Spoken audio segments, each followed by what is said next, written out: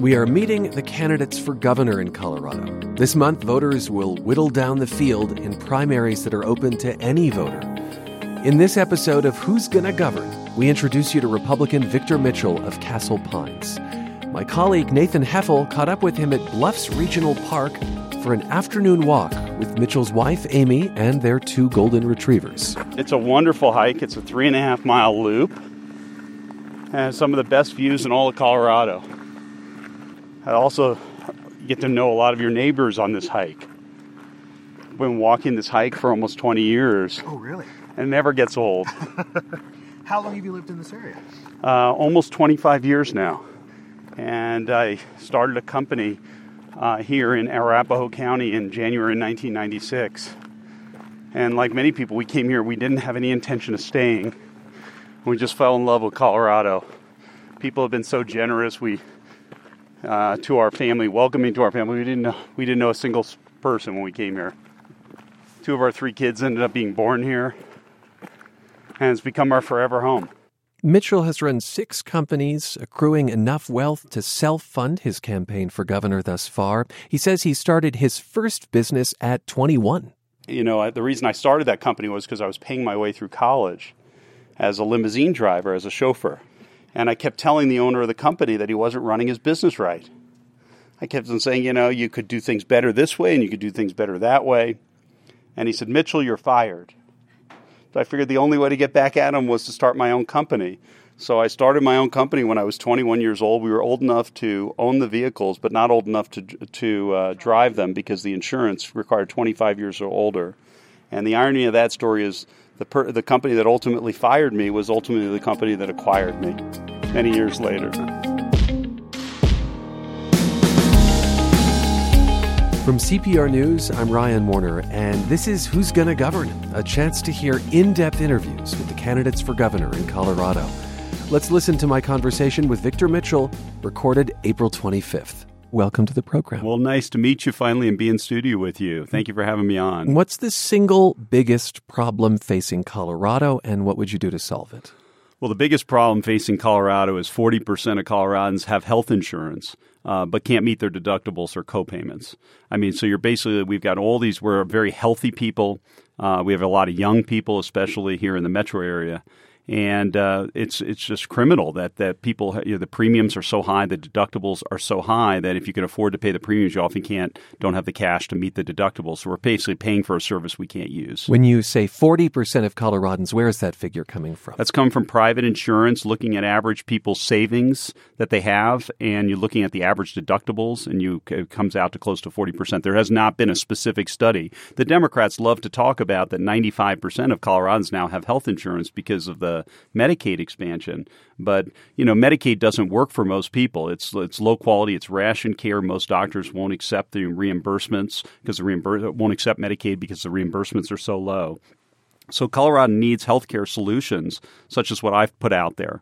Let me say that you propose some key changes to how Absolutely. Coloradans receive health care, namely eliminating Colorado's health exchange. Correct. And I'll say that as of January, around 8% of Coloradans were buying insurance through that marketplace.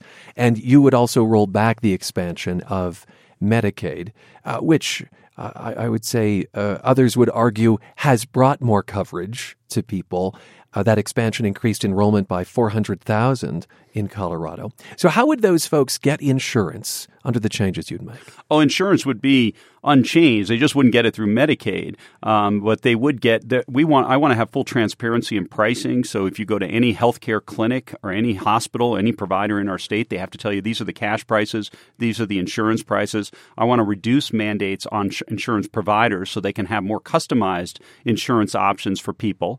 And then I want to basically use this excess funds that we currently are using for Medicaid expansion to provide entrepreneurial block grants to nurse practitioner clinics, physician assistant clinics, mental health professionals. We would have basically have a committee of medical professionals, retired doctors and nurses and the like, and they would study people's business plans. And then if the state approved it, the state would fund up to 50% of their annual operating budget. If they didn't meet the key metrics that they had promised the state, then the following year they would lose the funding. But my vision is the metrics meaning affordability, for instance, access to care. But how are people It could be quality of care. It could be, are they meeting the right patients? Is the pricing transparent? Are they delivering what they promised? So those who can't currently afford health insurance and who rely on Medicaid, how are they paying under your view here? Well, right now we have 26% of all Coloradans are on Medicaid. I mean, that's an astronomical number, more than 1 in 4 Coloradans. We only have 3% unemployed today. So right now, people who are on Medicaid are generally not just the working poor. These are basic, or it used to be set up, Medicaid was set up just for poor people. Now it's basically expanded to almost middle-class people. And that's fundamentally wrong because that's really not what this program was designed for. So you would direct them to the private insurance market, and presumably the changes that you want to make would make that more affordable? Is that the...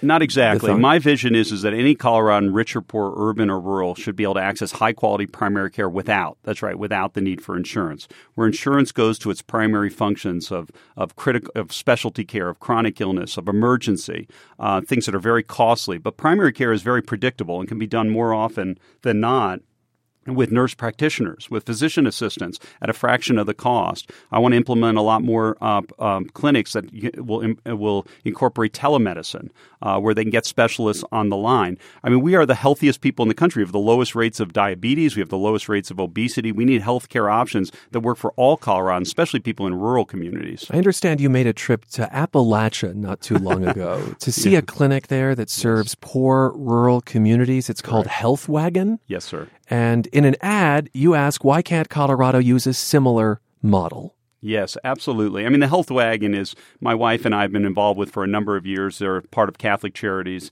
And they're probably the most efficient provider in the country. They service 25,000 people a year on $1.5 million budget. They charge $10 per patient visit. They give you a $4 prescription drug voucher. They've negotiated directly with the pharmaceutical companies. They're vertically integrated, so they can do things like use telemedicine. They do colonoscopies. They do mammograms. They do wellness. They do mental health screenings.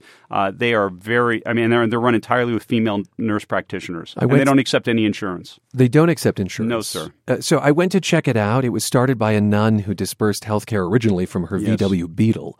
It relies on donations of money and supplies. So the wish list currently for Health Wagon includes syringes, sterile saline, ibuprofen.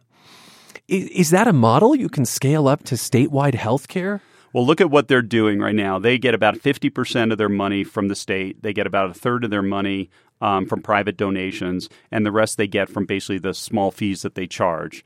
The quality of their care is second to none. I mean, I can tell you that we've had the same doctor for 20 years. Their quality is phenomenal. And I'm not saying Health Wagon is for everybody, but that's just one example of an entrepreneurial aspect of delivering high-quality care without insurance. There's dozens of other examples being done around the country, and that's what we need to bring in. Instead of talking about Medicaid expansion, getting every person on Medicaid, Medicaid is a failed program. It doesn't work for the vast majority of people, even who have Medicaid. When you say it doesn't work for the vast majority of people, what do you base that assertion on? Can you say that 90% of people have said that?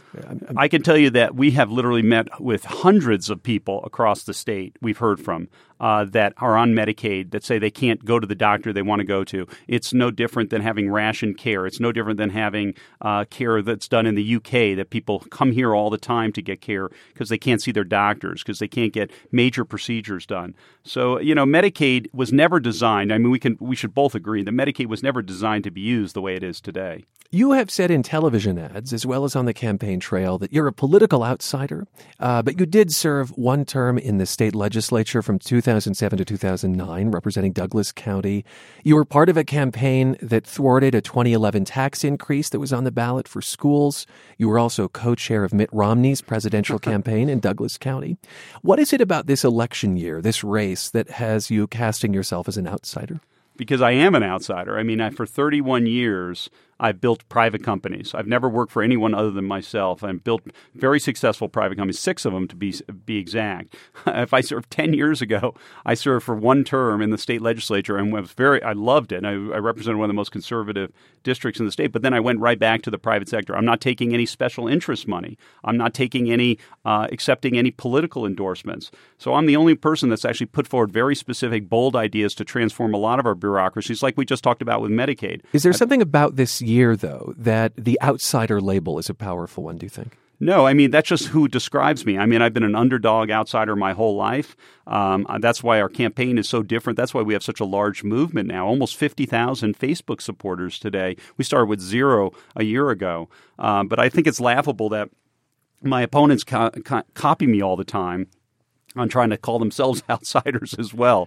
But I mean, I'm the only true outsider businessman in this race. You talked about funding your own campaign and not, as a result, taking outside donations. Why that route?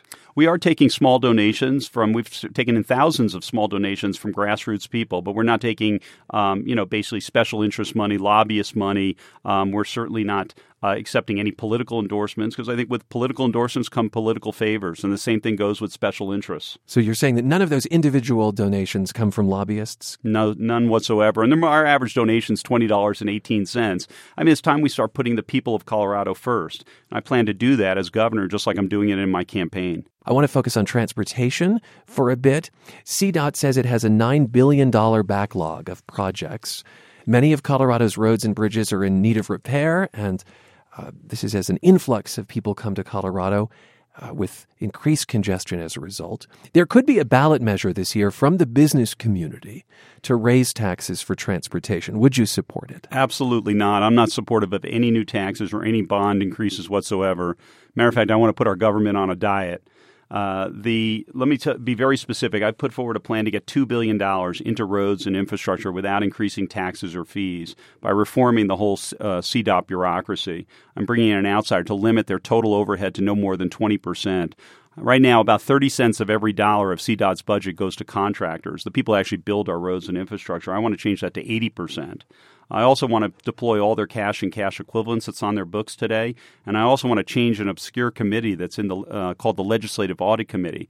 I want to change that from financial to performance-based auditing to look for ways to drive waste and inefficiency out of state bureaucracies. I'll say that CDOT is already under audits by the legislature. You think you can free up to $2 billion with this? You misunderstood what I said, because there's something called the Legislative Audit Committee, but they only do financial auditing. Yeah. They don't do performance auditing. So their mandate is not to come in and bring in a KPMG or an EKS&H, a large accounting firm, to come in and say, CDOT, we want to right-size you, and you really only need 2,100 employees instead of 3,300 employees. And by the way, this type of information technology, this type of traffic sciences should be implemented. They don't do that. So that's why I want to change that to look for ways to drive waste and inefficiency, but also to take the politics out of it. If there are $2 billion in CDOT that you think you can free up, why is it that current lawmakers, including legislative Republicans, haven't found it? Or the governor, who has talked a lot about red tape and making government more efficient? Well, we have a very broken democracy, most especially at the federal level. I mean, where literally hundreds of millions of dollars flows in of special interest groups. Legislators can't vote their conscience. We lack imagination and creativity often. So that's why I want to shake things up. I mean, it's time to actually bring in somebody that's run large and complex organizations. So you are saying that current lawmakers simply aren't finding the $2 billion that you think you can? Well, we're not doing performance-based auditing. So how could they find it? I mean, the lawmakers are busy enough. They're going to vote, 5,000 times. There's 100 bills that will go through times 5. So 500 bills. They might vote on as many as 5 to 10 times per bill. They're busy. I mean, I was a lawmaker for 2 years. I mean, they're going to probably vote a couple thousand times over one assembly. They're not going to be able to go in and do a deep dive. You need performance auditing. You need like a KPMG or an Ernst & Young or somebody to come in and look for ways and then take all the politics out of the process. Later this week, teachers from around the state will walk out of their classrooms to protest low pay, among other issues. The head of the Colorado Education Association says the state underfunds schools by $822 million annually. First off, do you think that the teachers are right to walk out? No, I don't think they're right to walk out, but I do think they are terribly undercompensated. And I think that we should have a collective understanding where everything is on the table, including reforming para, asking possibly for summer schooling. BERA is the state pension fund. Exactly. The public pension fund, the largest pension fund we have in our state, is a $32 billion unfunded liability. So I think everything should be on the table, but there's no question we abysmally compensate, as far as salary goes, our educators. So that's why we have shortages of math and science teachers across the whole state, most especially in our rural communities. If you say that they're paid abysmally, help me understand your thinking about why you don't think it's appropriate that they walk out.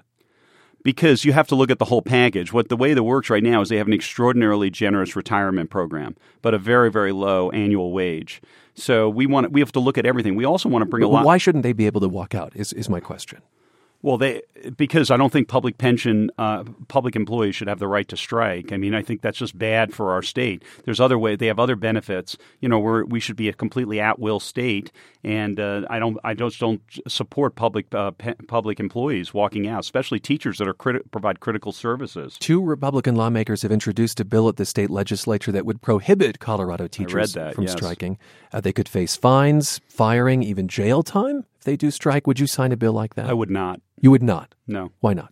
Because I think it goes too far. Okay. I think teaching is an incredibly important profession. I was an adjunct professor a couple of years ago up at CSU. I taught in their business college. I served as a trustee of a major state university. I'm a huge supporter of the whole school choice and education movement. I don't think that's the right approach. On to higher education, Vic Mitchell. You're very passionate about STEM, science, technology, engineering, and math. You want more STEM graduates. Absolutely. To fill tech jobs. Absolutely. And you propose directing every penny of state support for colleges and universities to STEM degrees exclusively. Versus, say, liberal arts. Absolutely. Why? Because right now, if you want to pursue a degree at CU, for example, in electrical engineering or physics, those are the most expensive degrees, but they're also the most relevant degrees we want for a modern economy. We have, in some studies, as much as 5 times as many high-paying jobs available today than kids who are actually graduating with these relevant degrees. These are the toughest degrees to pursue. We want to make them the least affordable. We want to make them the most affordable, so because they're the most relevant. But my higher education plan goes beyond than just making the costs of STEM degrees less expensive. My higher education degree also calls for a complete freeze of all higher education funding for the entire term of my administration. So no one is going to see a tuition increase during the entire term of my administration. I also want to drive down the high cost of student housing. Student housing is roughly a third of the cost to send a kid to college today. It's up to $13,000 a year to house your kid for 8 months at CU. I mean, it's ridiculously too expensive. It's out of reach, and our kids are taking on enormous debts in large part because higher education has become so expensive. A Magellan poll shows that immigration is a top issue for Colorado Republicans. Where do you think you most differ from the other Republicans in this race on the issue of immigration? Well, I can tell you one fundamental difference between myself and my opponent, George Bush's cousin, is I support holding civilly liable any elected official that refuses to cooperate. You're making a reference to Walker Stapleton. Yes, there. sir.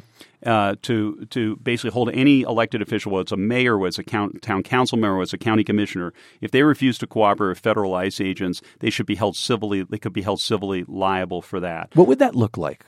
Give me into the details of that. So a mayor might be prosecuted under that for what? Civilly, yes. And that's exactly right. I mean, if we work together and we allow a criminal alien back into our community and they commit mayhem in our community, there's real consequences to that. I also support basically defunding sanctuary cities as well. I think that should come directly out of the general fund. I mean, if we can't have a situation where the mayor say, I swear on the Bible, I swear on the to uphold the Constitution, and by the way, we don't like this law, so we're just going to ignore it. We're going to enforce this law that we do like. I mean, that's anarchy. Change the law if you don't like it, but you can't simply just ignore it. One aspect of this idea of a sanctuary city, and that term is squishy, but one aspect is whether jails should be holding people longer than their state charges for the federal government, for immigration officials. Is that what you mean by sanctuary city? I think they should cooperate directly with federal ICE agents. If any person has committed a felony or any serious crime whatsoever, those people should be deported. There is cooperation even in some sanctuary cities that ICE is notified But it's insufficient, as you and I both know. I mean, this is not working today. And I also support, wouldn't it be ironic if President Trump passes broad immigration reform, which I totally support. I think that would be terrific if we can get that done. It's a fair deal that's on the table today, $25 billion for a border wall and other security in exchange for the DACA kids having a pathway. That's a fair deal, and that should be put forward. And I really commend the president. And hopefully Michael Bennet and Cory Gardner will get behind this and we can get this passed. It would be good for Colorado. It would be good for agriculture. It would be good for our service sector. What kind of funds would you hold from what you deem to be sanctuary cities? I don't know yet. We'd have to look through the general fund. I mean, this is exactly what the long bill is generally proposed by the governor. We'll have to look for areas. Not going to be something that devastates the city, but something that's meaningful to the city to basically comply with federal immigration law, which is only fair. I mean, they've agreed to uphold the Constitution. They should do exactly what they've agreed to do. They were elected to uphold the Constitution, not to pander with people's lives and put our communities at risk. Thanks for being with us. It's a pleasure. Republican Victor Mitchell is running for governor in Colorado. We spoke April 25th. In our next episode, Democrat Kerry Kennedy. She's the author of a constitutional amendment that was supposed to guarantee a certain level of funding for education. But when the recession hit, the state started sending schools IOUs. Listen to all the major party candidates for governor right here on Who's Gonna Govern, a podcast from CPR News. Our music is composed by Scott Holmes. Thanks to producers Nathan Heffel and Michelle P. Fulcher. I'm Ryan Warner, Colorado Public Radio News.